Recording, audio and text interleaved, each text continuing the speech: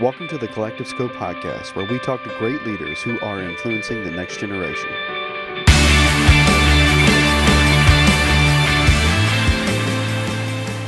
Hey friends, welcome back to the Collective Scope podcast. We are back at the table, Rob, despite social distancing. Indeed we are. We are a safe distance for all those listening. We are not too close. We are keeping our distance, and we are keeping our distance through Zoom with our guest, Josiah. The way I figure it, and I'm sorry to interrupt. No, go ahead.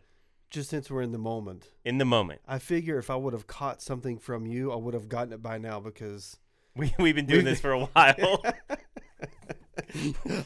So every disease. Neither one of us are contagious, I guess, is the good news to all those listening. Maybe we're immune to each other. That was a great start to the podcast. So let's welcome Josiah to the show. Josiah Kennealy. I'm saying it wrong still. Kennealy. Josiah Kennealy. Him and his wife Micah lead a Chi Alpha at Normandale Community College in Minnesota. They're pioneering young adult ministry in local churches through what's called Minnesota Young Adults. They've got a podcast. He's also a published author of a book we're going to talk about later in the show. So if you guys could just with us, welcome Josiah to the show. All right. You know, one of the things that I appreciate about Josiah already. Yeah. He has a true, genuine Minnesota accent. Yeah. And it's legit. Okay, so the Minnesota accent is one of my favorites. So long story short, my wife and I got stranded in Minneapolis probably like a month before this whole coronavirus thing hit. We got stranded in Minneapolis, and we were there for I don't know how many hours. But the people in Minnesota made it worth it. Just so, again, another shout out to our folks in Minnesota. You're awesome. Well, guys, it's an honor to be on the show. I love the vision of the Collective Scope podcast and just have a special place in my heart for Lee University and college students, young adults. And I know it's going to be a great time hanging. And I will just echo your shout out. I can think of so many places that would be worse to be stranded than Minnesota. Minneapolis is actually the people paradise of planet Earth. I'm on Zoom today. It's a Friday. We're social distancing. So I've got my Twins hat. I'm representing MSP, Minneapolis, St. Paul, the people paradise of planet Earth. You will not find more welcoming, hospitable, kind, truly nice people than our state of Minnesota. I don't disagree with that. In fact, my wife and I were laughing the other day. Some security guard at the airport in Minneapolis was trying to console us in our misery. And just hearing them talk alone was enough to just take our mind off of it. It was awesome. I love Minnesota, man. I'm going to go up there. I'm going to spend some more time. Josiah and I can be friends for this sheer reason. He's a Twins fan, American League team. I'm a Cubs fan. Okay. Unless it's the World Series, we have no beef. I mean, no beef at all. So maybe if the Twins and Cubs are the World Series, we have to put the friendship on hold. But we can go with the Twins. So. And I'm a Vikes fan. Like, are you a Vikings fan? Okay, so I'm a Pittsburgh fan first, but I'm like a Minnesota Vikings fan. We've been friends second. 20 years, and I just found this out. I'm a Bears fan. How do we not have conflict yet? Well, I don't know. But Walter Payton is my favorite player of all time. You're complicated. I'm a very complicated individual. It's a whole thing. Let's talk something of relative importance. So okay. This is not a sports podcast. So. It's the end of the season on the show, and I'm just all over the place, so you just got to deal with it. Josiah, you and your wife Micah lead a Chi Alpha ministry at Normandale Community College. For those of you that don't know, explain to us what Chi Alpha is. I'd be glad to. So Chi Alpha is a movement on the college campus through the Assemblies of God denomination, if you will. And it exists on over 300 campuses. 18 of them are in Minnesota. And we are the first community college to be a part of Chi Alpha. But our campus is really unique. You have to understand, usually you hear community college and you might not think that there are 15,000 students at Normandale Community College, and Chi Alpha exists nationally and even globally to help students have the opportunity to find Jesus and follow him for a lifetime. And so I went to Normandale Community College a little over a decade ago. And at the time, the school was about 9,000 students. So it's almost doubled in size over the past decade. But there is no campus ministry. And the school's 52 years old. It's Minnesota's second largest campus, only to the U of M. And what's amazing is there was nothing happening there of spiritual things. And over half of students in the nation, out of all college students and university students, are now going to a community or technical college. So we just feel like it might look like the Valley of Dry Bones. It might look like, hey, nobody plays athletics, nobody has a dorm, so they all commute. But we just believe that the thing lacking at a community college is community. And so Chi Alpha is a Christian community. It's a student club. It's a student organization that's spirit-led. It's salvation seeking. It's servant minded. But at the same time, it's all about student leadership and student volunteering and students owning their faith. And so the past year and a half, now it'll almost be 2 years, we've seen amazing things. Students coming to know Jesus, students showing up at our first gathering, just blurting out, no altar call. It was just a party. And they're like, I'm here because I want to follow Jesus. Awesome. And I want to give God a chance. And so, man, Chi Alpha is just something that is near and dear to our hearts. We're just seeing God bless it, and it's amazing to be a part of. Yeah, Rob, I don't know if you know this. I remember we talked about it when we were younger men. Chi Alpha has a really significant place in my heart. And we were talking off air that Josiah was asking where we went to school, and most of the listeners know that we attended Lee. What many of them may not know is I spent 2 years at a state school, Illinois State University. Go Redbirds. And had a season of life where I wasn't following Jesus. I went home for Christmas break. My mama drugged me to church despite my not wanting to, and me and Jesus had an encounter that I lost and won all at the same time. But in the year and a half following, because it was my freshman year of college, and I transferred after my sophomore year, I got connected to Chi Alpha in a significant sort of season of life that helped me shape and identify the calling. A guy named Jason Domkaler was my Chi Alpha pastor. And I'm with you. Chi Alpha has a special place in my life. It made a huge impact. So I am pro Chi Alpha and enjoy that organization. They do a great job on college campuses. Yeah, and obviously. Well, and I think of this. Yeah, go ahead. I think of this, Jeff, real quick. I just think of how the 4 years of college, Louis Giglio calls it the university moment.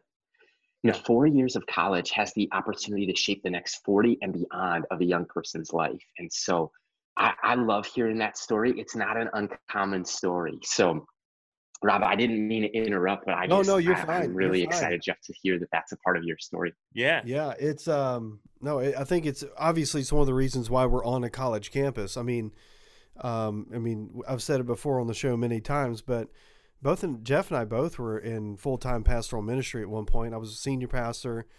I was serving well and loving what I did as a pastor in California, but there was just something irresistible about this call and this opportunity to be on a college campus, to reach an entirely new generation, especially right now. I mean, Barna talks about this a lot. Matlock and Kinnaman and Gabe Lyons talk a lot about the rise of the nuns, the faith of the exiles, the digital Babylon, all this stuff that these college-age students are being notified as or known as. And so as I kind of engaged the literature and I engaged sort of that conversation about college ministry, and then I thought about the potential, the possibilities of serving and leading on a college campus and the impact that could only have, not for now, but literally for generations to come, I couldn't resist. And so when the call came for me to come back here, I mean, it was a significant moment for me. And I just love being on a college campus as I'm sure you do. So tell us a little bit how you actually got into young adult ministry. I know you're still fairly young yourself, but what was it that really attracted you to this, both Chi Alpha or just the young adult ministry in general? Totally. I had different plans. I had my life planned out and mapped out. When I was 14 years old, I played baseball and I got a job at the local batting cage, and they did birthday parties there. And by the time I was 18, I was the store manager. And so I graduated high school, and like the next week, Justin Bieber came to our place. And so we hosted him. And that was the same day I got promoted to be one of the managers of the company called Grand Slam. So there were career opportunities of starting my own Grand Slam, taking over an existing one. Entrepreneurship kind of flowed in my passions, my blood, my vein, if you will. And so I did 2 years at Normandale Community College. My fast track was thinking of going to the U of M, do 2 years at Carlson School of Management, start a business somewhere, drop fat checks in the offering. And then I went on a missions trip and everything changed. I remember being 18 years old, thinking that I had my life trajectory mapped out. And God asked me specifically to cancel some career plans. And He so clearly called me to ministry.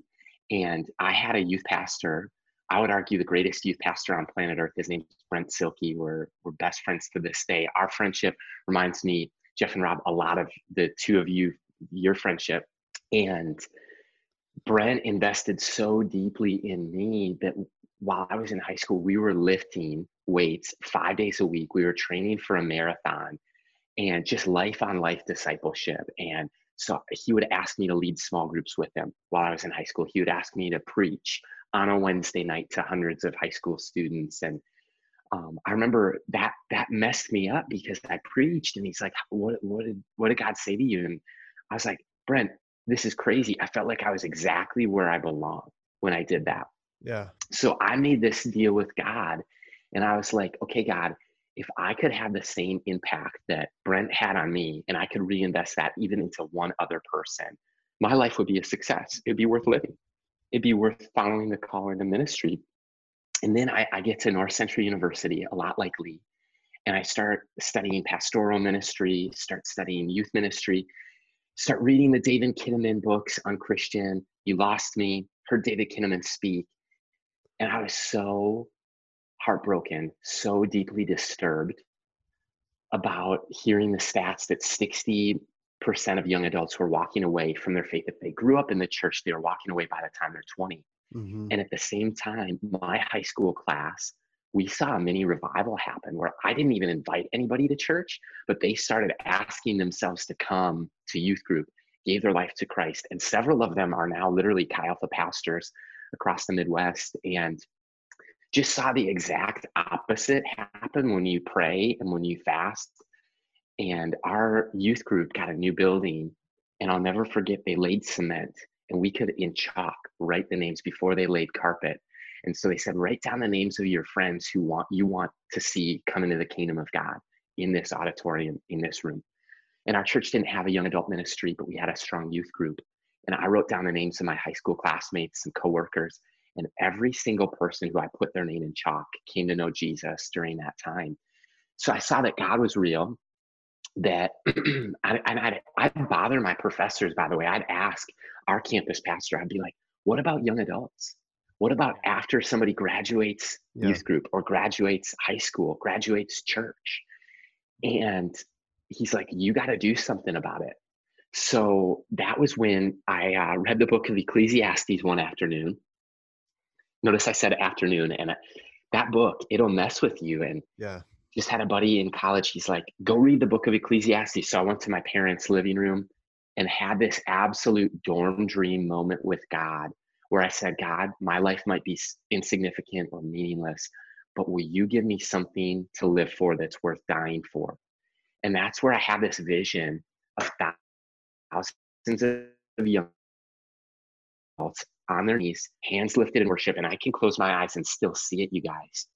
A generation, black and white, it's not color, it's just black and white, just lifting their hands in worship, bowing before the creator of heaven and earth. And so that got me moving really quickly into young adult ministry. I got 3 friends into a prayer room at church, just said, we need to pray about young adults at our church. And then after 4 weeks, we said, let's start a young adult life group with the blessing of our lead pastor. And it was amazing, like 16 people showed up. So many people would come that within 6 weeks, you couldn't open the door. It was all shoes. And our lead pastor found out about it. And he's like, let's have a barbecue in my house. And so like 150 young adults just show up in our pastor's house. And that was when he's like, Josiah, I feel like the Lord's asking me to hire you and give you a chance to see what God can do. And so went on staff for 6 years at Cedar Valley Church doing full-time young adult ministry.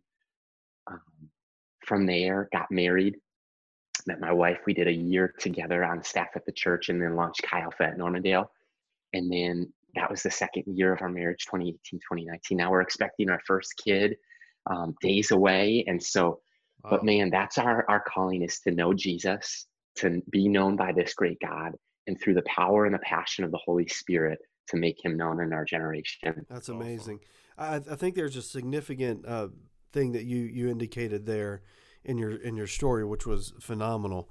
And one of the things that I absolutely recognize is the need to help students get on mission or take missions trips. Now, you said that you took a missions trip and that changed everything for you. So one of the things that we did here last year, my office runs our missions experiences for the campus. And so we moved from a missions support or student support model, meaning what we did before was students would raise money to support a missions project. And we moved to a student activation model where everything we do now is to get the student on the mission field. And for our listeners who are both young adult leaders and leaders in other capacities, as well as college students themselves, can you just underscore the value just for a second of helping college students get on mission somewhere? It can be local, it can be global, around the world. So, I mean, just unpack that for a second, because I think there's something there that's significant that we often just gloss over as a fun week getaway somewhere in a foreign country. You know what I mean? Totally. When I went on that missions trip to Belize, I just remember this, that I and the group of leaders who led, we gathered in prayer one night one, like we had just gotten from the airport to where we were staying. We're like, guys, let's make the commitment that we're not going to go back the same. Like, there's going to be no missions trip high, and there's going to be no, come back home low. It's going to be a lifestyle of serving, a lifestyle of washing people's feet.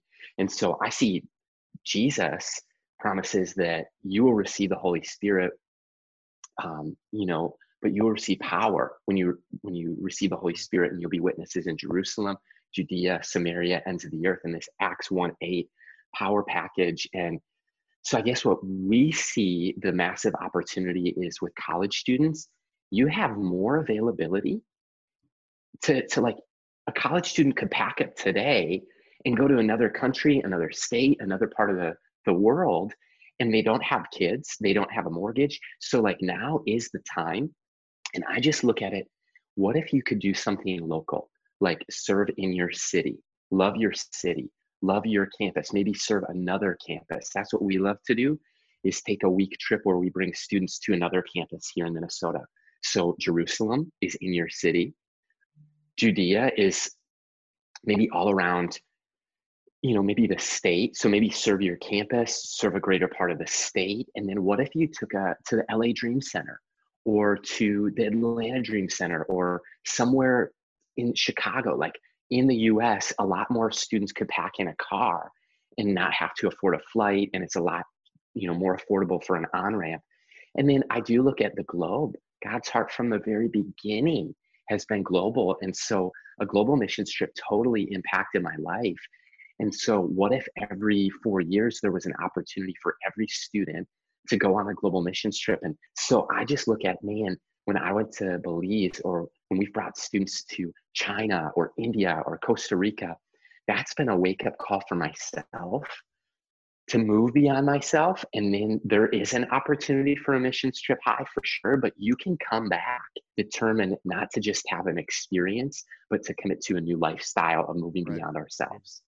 Yeah, I think one of the things about mission trips is we often think we're going to serve somebody else, and we do. But I think the person doing the work typically has the greatest experience. I mean, I'm not downplaying what happens on mission trips. There's salvations that happen. There's healing that happen. There's great things that happen for the people you go and serve.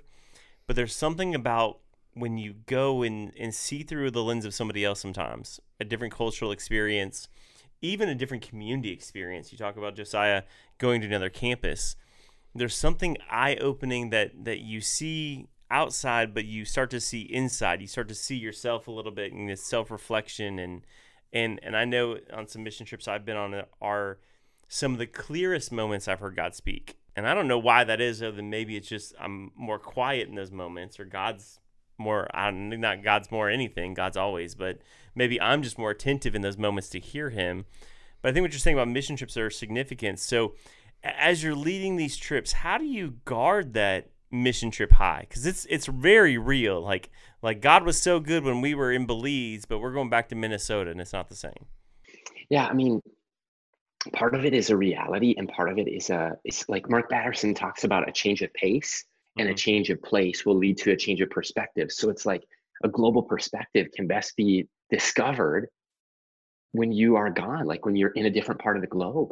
And then I think that creating a space to celebrate the testimonies, what we always try to do is send thank you cards that also invite every person who gave to a missions trip into an auditorium to hear, not us, but hear the students share testimonies. Yeah. And now they get to share their testimony with a group of their peers, with a group of their parents, with a group of their partners who sent them.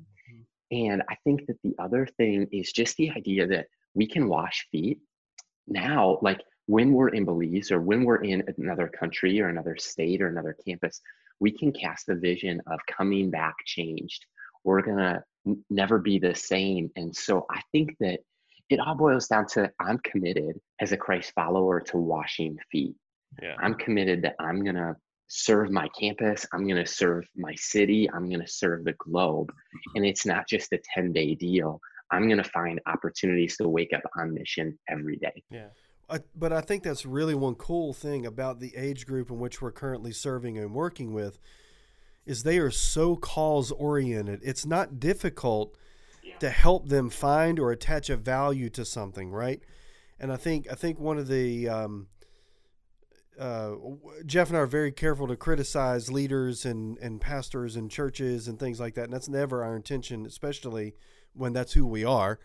But I think one of the great opportunities we miss as pastors and leaders with young adults is we overcomplicate the need to actually help attach cause and value. And so we think it has to be something,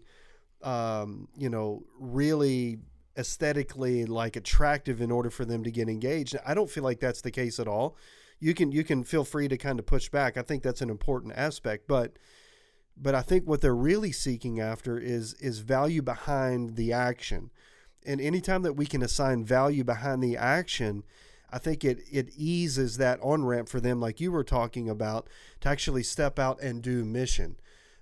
So I don't know. I mean, you agree, disagree, push back? I mean, Totally, because I mean, we see great value in like experiences, and even there's a organization here locally that we love. It's called Venture, and they do tough things for people in tough places, and they'll run across states and bike across countries for the vulnerable, for the oppressed, and raise millions of dollars to rescue women out of sex trafficking, to feed the hungry, to clothe people who are in need, and different things like that. And one of the things that anytime we do a run, what we learned from Venture is like, if you're willing to do the run, but you're not willing to be an usher or a door holder or a greeter at your church, then you've mistaken like what community and needs within our community and beyond the. So nothing is greater, nothing is lesser in the kingdom of God.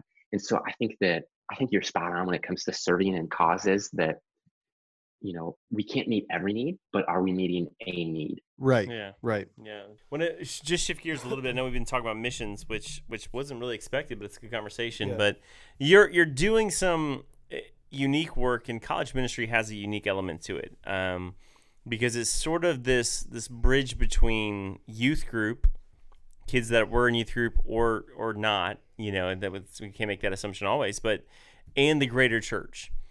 And Rob and I really, and we've said this every time, I think every episode, and I know y'all are tired of hearing it, but we got into this because we wanted to answer the question, why are young adults leaving the church? Are they coming back?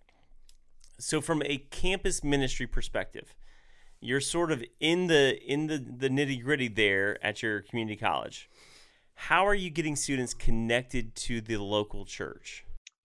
I think my wife, Micah, and I are really blessed that we pioneered something at Normandale and we didn't take over something existing. So we're able to pray and fast and hear from God and then set the culture of the new norm however God chooses to lead him. So I think you're right when you say the culture has been very siloed with campus ministry, that the campus ministry becomes their church. Yeah. And then when they graduate, it's almost a worse attrition rate than Yeah. high school off to college loss of faith. College, I was a part of crew, or I was a part of Chi Alpha, or I was a part of a campus ministry. And now my faith is gone because I can't find a church that's all people that look like me, that's all the same season of life or stage of Yeah. life. So what my wife and I are very passionate about is that any student who comes to our campus ministry, we really encourage them to find a local church. If they came with a friend, where does your friend go to? So there's dozens of local churches represented in our small campus ministry, because we say that this is not your church. We are not your mentors. So you need someone in addition to us speaking into your life that has gray hair. And that's the beauty of the intergenerational church, is the church needs the passion, because the wave always starts in the student section. So you take out the student section, there is no wave. There is no passion. There's a lack of energy. But at the same time, if you fill only the student section, there's a loss of wisdom, there's a loss of knowledge, there's a loss of discernment, and we repeat the same mistakes of society and history and spirituality and faith, because the reasoning and the logic of intergenerational relationship is gone. And so we need both. And the church is best in its fullness of glory of the mission of God when we are on the go. And so that's why the parachurch organizations are so vital and important. It's an extension of the local church. And for a campus ministry, it's vital and important for them to share the importance of the local church, because the reality is, if we serve students a short-term missions trip of 10 days, we're going to leave them starving for more. We're going to leave them with a spiritual high. And the same thing is, if we give them 4 years of a campus ministry community experience, but they've never fallen in love with Jesus, and they've never fallen in love with the bride of Christ, which is the local church, we're actually doing a disservice, because then when you graduate college, you get a career, you couple up, you start finding a neighborhood and a calling and a passion and having children, and you've never been a part of the local church. So how can you serve your workplace? How can you serve on mission in the neighborhood? And when you've never been established and rooted in the local church. So, I mean, I think that that's what we're really seeing. And that's the tension to manage, right? Yeah. Yeah. Go ahead. Are you seeing pushback from students going, no, Chi Alpha is my church? In the broader scale of Chi Alpha nationally, sure. Absolutely. Right. Like there's that outlier, but I would say we want to flip that script. That's Right. one of the things that Micah and I feel called to stand in the gap in. So I'll be honest, I'd say that's one of the greatest challenges in campus ministry, and even in ours. I think that we're not seeing the pushback from students though. And so I think we were in the process of flipping the script, and it may take years or decades, but we're committed to it. Yeah. So let's flip the question on the other side. A lot of churches are either intimidated or just ill-equipped on how to either reach or even engraft young adults into their serving mechanisms, into their culture. So what are your ideas on how we help churches actually reach and integrate young adults into the life of the church? I love that question. That's a passion point of mine for sure. Because young adult ministry is not simply youth group 2.0. It's Right. not. Yeah. It's totally different. It's and it's not church junior. It's no lesser. It's serving a unique category, a unique population in a unique setting. And so all that to say, I would say that what we really see the significance of integrating into the local church, like churches, when I started as a young adult pastor, in the state of Minnesota, I could find 4 other people who were doing young adult ministry. And then over the course of the past 6, 7 years, and then now 2 years into Minnesota young adults, we see over 45 people are a part of our network of Minnesota young adults as college pastors, young adult pastors within the Twin Cities or within, so more churches than ever before are choosing to say we want to start a young adult ministry or strengthen it. And we're seeing this work in multi-site models, suburban churches, urban churches, and then rural, because what we see really works really well to integrate young adults into the lifeblood of the church is not necessarily to start a separate gathering or a separate ministry, but to create a place where they can have a small group together and do life, do discipleship. And a small group works in a rural setting of a small church of, the average is 50 to 100 people. So you could have a small group of 6 young adults, 12 young adults in a rural setting. You could have in a setting of, suburban church, you could have several life groups or small groups of young adult ministry. You could have some for college students, for young professionals, and then also for young couples without kids. And so I think that the biggest thing to say is that your voice matters, and we welcome you. We want you. We've expected that you would come. And I remember, just as an answer to prayer at the church I was on staff at for 6 years at, we saw by the time that, like, this was not the case, there was no young adult ministry, very few young adults attending in 2012. By 2018, 75% of all of their first time visitors were 18 to 30 year olds. Wow. They're young adults. Yeah. And I think you pray that in, you fast that in, you believe that. And then we saw young adults serve in every single ministry of the church. So you went to Cedar Valley Church. Tiny Valley was the nursery, birth to 5-year-olds. It was the vast majority of people serving were young adults. You'd go to the worship team, all young adults. You'd go to the youth group, filled with young adults serving. Kids church, a lot of the leaders were young adults serving. Running the coffee cart, young adults. And so young adults actually respond well when they can serve side by side with somebody who's 60, 70 years old, because they have a profound respect for their grandparents. Right. And so even just creating a space where my wife had this idea where we started a mixer event, and we had all of the senior adults ministry come to tables, and we had all the young adults come to tables. And we filled our church atrium up with tables for young adults, for senior adults, and they shared a meal. And mentorship came out of that, friendship came out of that. And I think that something is so much better than nothing. Yeah. So for churches to start a young adult ministry is so much better than not having one. And once something is going, it's easier to steer a ship that's moving than that initial inertia is so pivotal, so crucial, and so difficult. Yeah. Speak to the 6 years you were at Cedar Valley that you were just talking about. A lot of leaders are intimidated by the young adult ministry movement because they feel like they have to retool the whole church. Like, we have to get lights, we have to change the music, or whatever it is. Was there steps that the overall church had to make, or was it just a culture of heart that had to be shifted? Yeah, that's a great question, Jeff. I'd say that,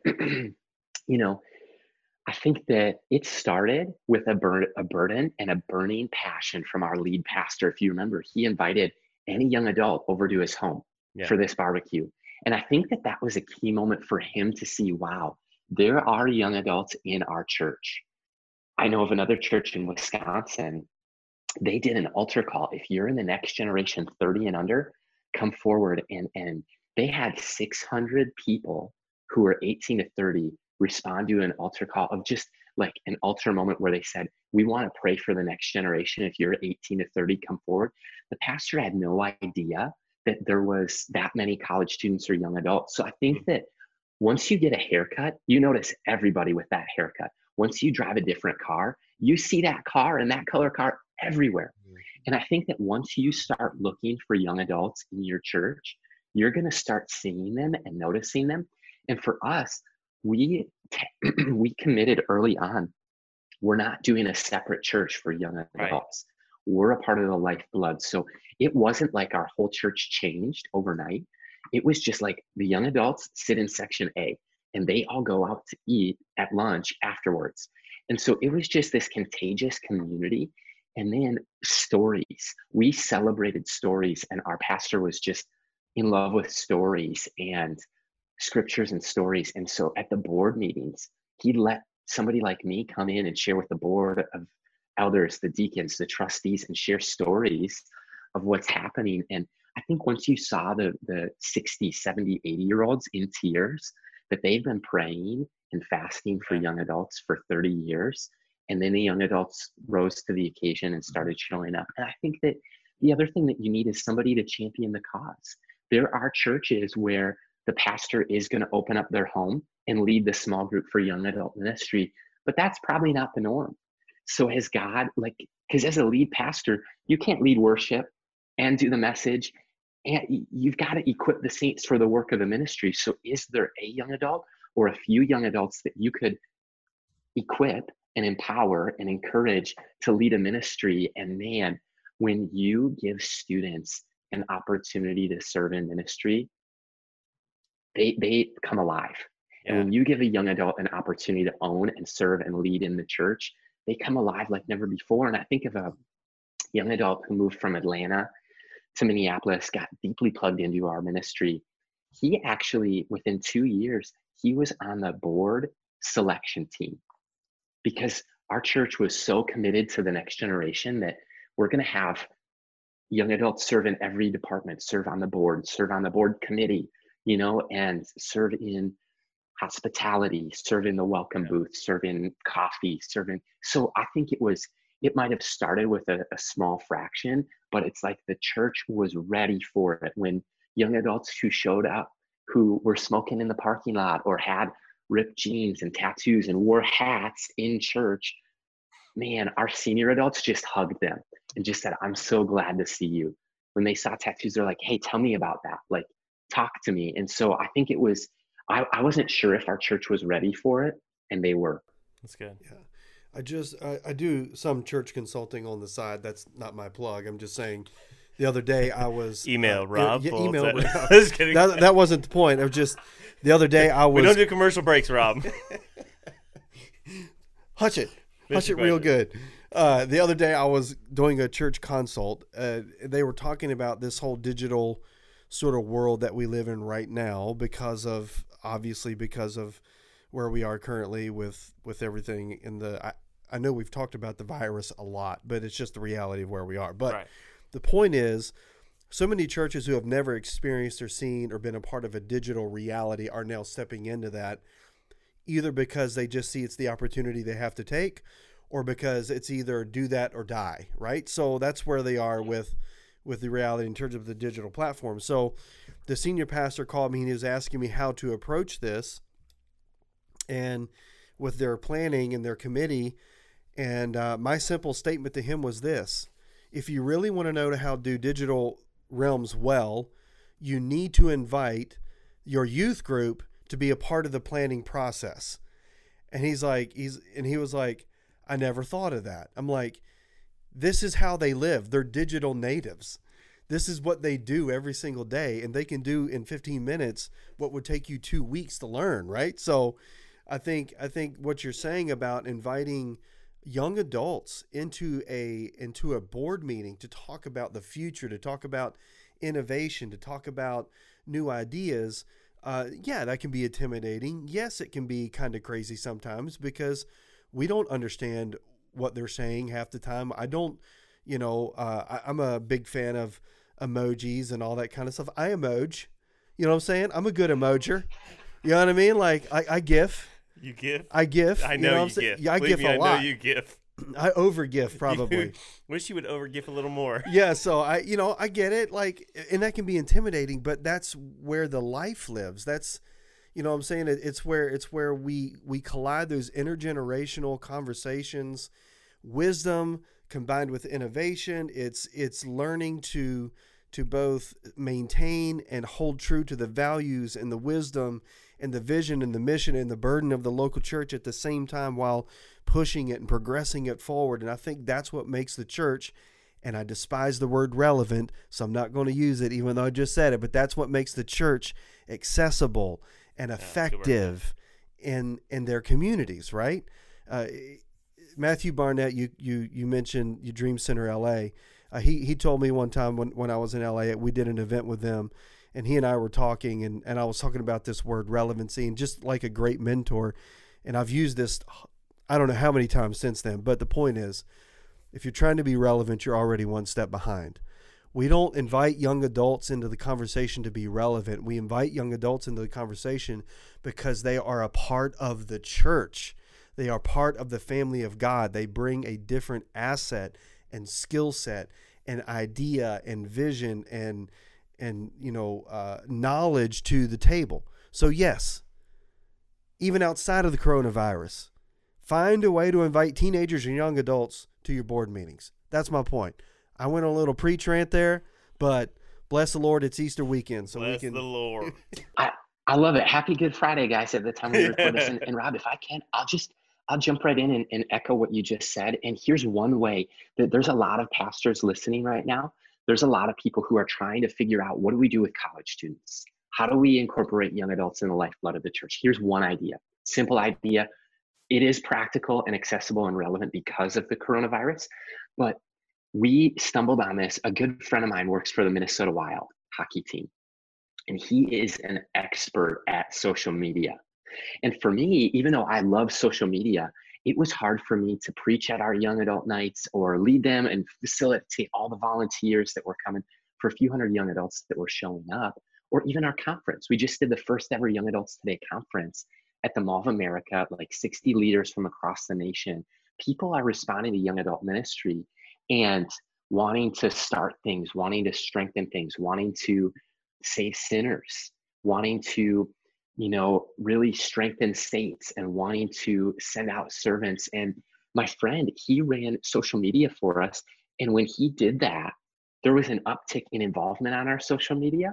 And people came who were like, I saw your Instagram and it spoke to me. And so I showed up because I wanted to see, or I saw it on Facebook, I saw it online. So I felt like I could come. And I think for the church leader or the pastor, if you're overwhelmed, maybe you have a communications department that does this for you, but maybe not. And so what if a serving opportunity that you looked for somebody in your church, help with the live stream, help with the social media, help with things. It used to be a promotional strategy. Now it's actually maybe even Aussie Dave works for Andy Stanley at North Point Community Church.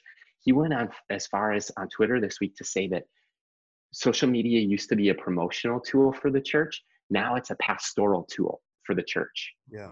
And so it's something to think about. Yeah. I think that's good. And so if we could maybe sum what we're all trying to say here is, I think there's a couple things. One, stay in your lane. Like if you're a gifted communicator, be a gifted communicator. If you're not gifted with social media, find somebody who is. So and it's what some of the strengths finder stuff, and if you study some of that, it's playing to your strengths and find somebody else who has a strength that you don't have. So pastors, don't try to improve a weakness, like take a social media course that's going to consume 2 or 3 or 5 or 10 hours of your life instead of studying for your Sunday message. Pay $10 or a Starbucks coffee to a young adult and release them for an hour, and they'll do the work that would take you days. If not weeks. Or weeks, yeah. Yeah. Right? So, in some and cases. not just social media, though. I think we have young adults who we know who run their personal businesses of thousands of dollars. They're making hundreds of thousands of dollars of sales in their 20s off Insta brands and whatever else they're doing. These are people who are learning to manage money and manage business in their 20s who can be invited to your table at a business meeting. So don't negate that. The producer of the Collectives Code podcast is a 20-year-old student. Woo-woo. Right? Give a shout out to Alexa. She does a great yep. job. She does a She does a great good job. job. Especially right now more than ever. Is the open door, the gate is wide open. Call, connect with, invite into every young adult, every teenager in your church. Ask them how they can lead forward. We talk a lot on the show about reverse mentoring. This is the perfect time for leaders to sit down and listen. Yeah. Like this is not about your pride. This is not about your ego. It doesn't mean you're a bad leader. It doesn't mean that you can't lead well in this season, right? Or lead well going forward. But listen.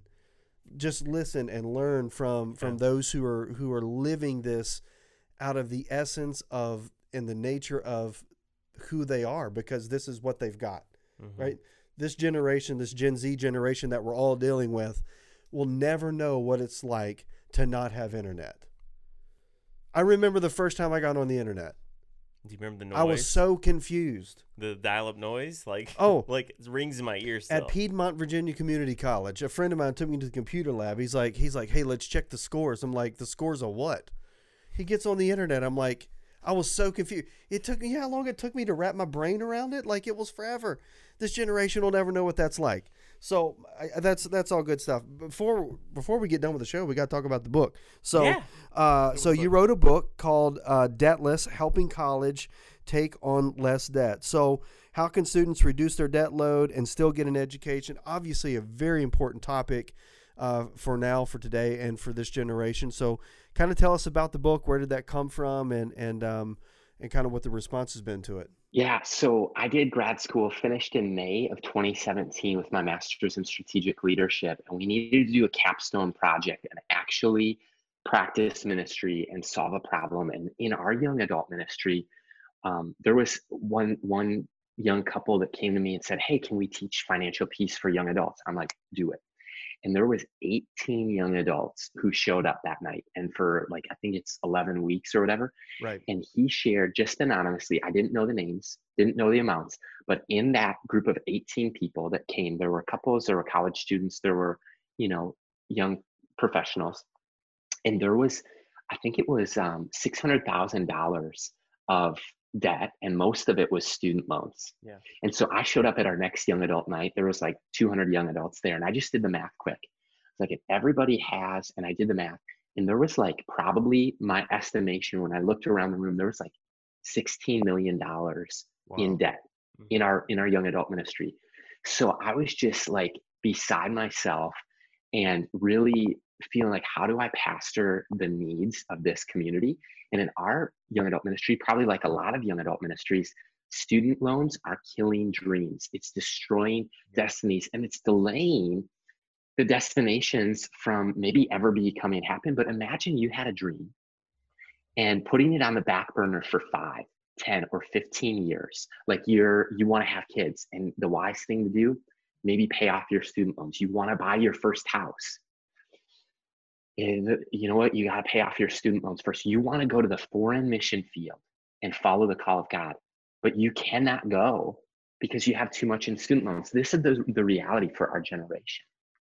Millennials, by the way, have more student loans than any other generation. Wow. And so what we see now in Gen Z is a totally different paradigm. They're hacking college, they're hacking through, like, there's got to be a better way. We're going to prove our millennial brother and sisters, our parents, we're going to prove them wrong, and we're going to graduate debt free. And the problem, just to give you guys an example, $1.6 trillion of student loans in the American economy. There are millionaires, there are billionaires, there are no trillionaires. So I don't think we understand really how well value of Apple and the current value of Amazon, you get $1.6 trillion. You add up the entire GDP, gross domestic product, of the entire country of Canada, which is in the top 10 largest GDPs in the world, $1.6 trillion. Or you take the amount of student loans that's in America right now, affecting 44 million students each year, $1.6 trillion. So we got to do something about this. And especially as Christian leaders, as pastors, and as college professors, we need to stand in the gap and help young people understand stewardship. And so in the book, Debtless: Helping Students Take on Less Debt, this was my capstone project. We surveyed 850 college students from 200 plus universities, because research is important. It's one thing to have a hypothesis, but data-driven decisions are key. And so we have some data that shows like what the average amount of debt is, like 30,000 for a current graduate who hasn't graduated, no diploma. So, but what caught me off guard is that 45% of college students had no idea how much they actually have in student loans right now. Wow. And the biggest reason actually is not because they didn't know how to find out. They didn't want to find out because of anxiety, depression, mental health. So there's a connection there. And this is one of the greatest issues of our generation. Yeah. So for me, man, Debtless is about getting kind of 5 people on your team, right? And the first one is apply for FAFSA. If you're a current college student, somehow you come across this episode, you need to apply for FAFSA. Every family can apply for FAFSA, and it's you shouldn't have to pay money to apply. It's a free application for federal student aid. And what that is free money in grants. And the beauty of grants, you don't have to pay grants back. So one of the things you want on your team, if you're going to graduate with less debt or debt free, get grants. And the way to get grants, both federal and then state, some are most of it's need based actually. So this is especially important if you're stressed about paying for school. Grants through FAFSA. The second thing that you need on your team, or person you need on your team, is your school counselor or your department of basically like this is the admissions department, right? And apply for scholarships. Apply for scholarships to your own university, because look, Lee University has scholarships. Every college student has access to internal scholarships, but where we overlook it many times is external scholarships. There's millions of dollars in unclaimed scholarships every year. So I remember I got a trip to the Holy Lands for grad school, 3-credit course, $6,000+ trip to study abroad in the Holy Land, Israel and Jordan, completely paid for by a scholarship. You you have not because you ask not, the scripture says. And I think that we have not scholarships because we don't apply for them. And then the third thing that you want on your team is your parents. And look, I'm not assuming anything. We're not an entitled generation, but you need to have an honest conversation for family. And parents, talk to your students. Students, talk to your parents, because you'll know what college you can afford, which colleges are options, and so forth, by having a conversation with family, with grandparents. And then you want to have, the fourth thing is work on your team. For me, this made the move the most. I worked 20 to 30 hours a week all through college. And there's a recent study that shows that students who work 20 or more hours a week while they're in college have better GPAs than students who don't. And my hypothesis, I think it's because they are on TikTok less and they're on Netflix less. And I'm not saying don't be on Netflix or Instagram or TikTok, because I have all those things, but we need to manage time really well. And then I think the last thing that we need is we need Christ on the center of our team. What Jesus does is he transforms lives. He transforms even our finances, and we're whole beings. And part of our being is our mental being. Part of our being is our physical being. Part of our being is a spiritual and emotional being. And then even finances are a part of our well-being. And so we need Christ, the cornerstone, at the center of our how to pay for college. And so that's what the book's about. And we want to make it accessible to students and to parents.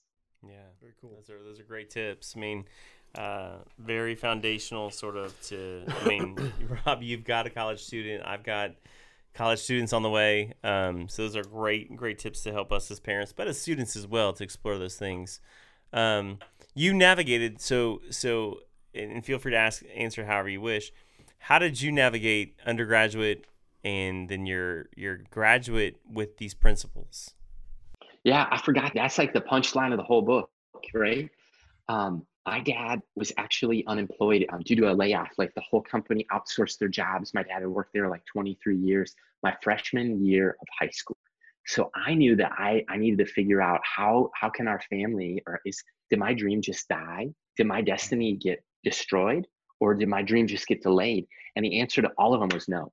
I was actually able to go to college. I was able to go to an associate's degree, a bachelor's degree, and a master's degree, all debt free, because I set out to, and I made the goal, and I worked. I applied for scholarships. I did live at home, especially during community college. Like, man, that gave me the opportunity to live at home for free, pay for college for cheap, and also save for the next couple of years of college. So that's the nutshell. But man, it's totally possible to have a debt-free degree, or there are degrees that are more expensive, like a doctor or a lawyer or different things that require a doctorate.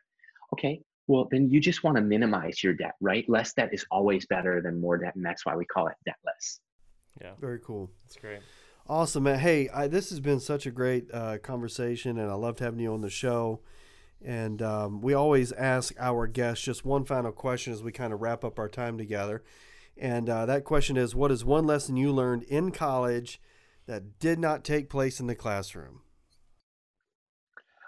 I love this podcast, you guys. I love hanging out with Rob, you, and Jeff. And just thank you again for the opportunity. And I'll close by answering that question just by saying that my heart has always come alive on the college campus. It still does. That's why I, do what I do. And I feel so passionate about this next generation. And what I learned in college was how to serve. Like I went to class. I rarely, if ever, skipped class. Our college had a daily chapel. I looked at, man, if I had to miss chapel, I never called it, I skipped chapel. Man, I had to miss chapel today because of this commitment or that commitment. But I learned to serve in the local church. So you look at, for me, key anchors were chapel. That built my life, man. Like, then I look at the classroom that helped me learn and grow and learn theory. But for me, I think practice, and I'm a practitioner, I'm a hands-on tactile learner. And I got in a local church and served the same local church all through college. And I was a youth leader. I was an intern for like 2.5 years. Usually you intern for a semester or a year. I just kept interning until they hired me. But here's the thing that I felt God speak to me, and this might be just for me, it might be for all listeners, but I think that stewardship is so important. Sacrifice is vital. And sowing and reaping, like what you reap is what you sow. And so I felt like God spoke to me when I was working at the business. Like I did 8 years at a local business, 4 in high school, 4 in college.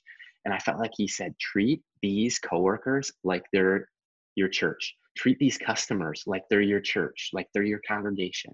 And so I learned to serve and lead, but also in the local church. I felt like God whispered this to me.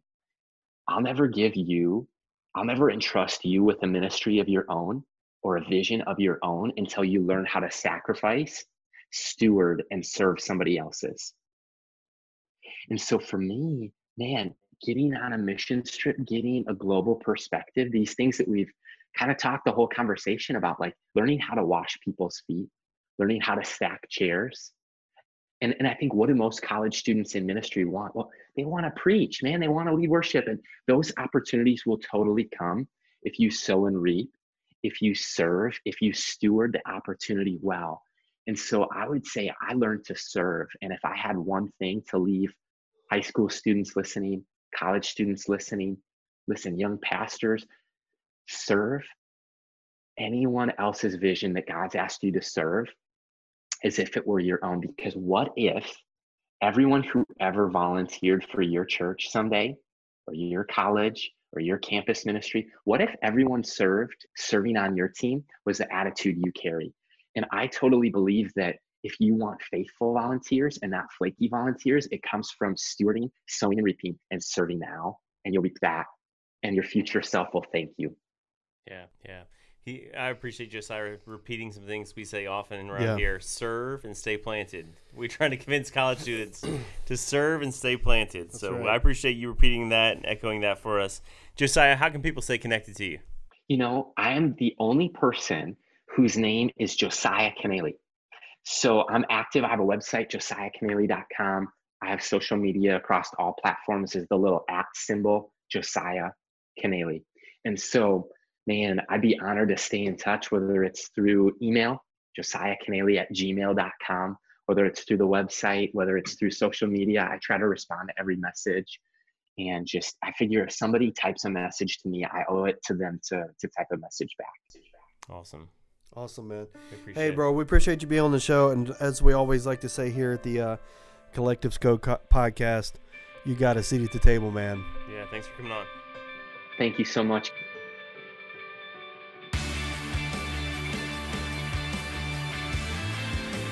Hey, thanks for listening to this episode of the Collective Scope podcast. Would you do us a favor and subscribe, rate, and review, and share this on social media so this content can reach other great leaders?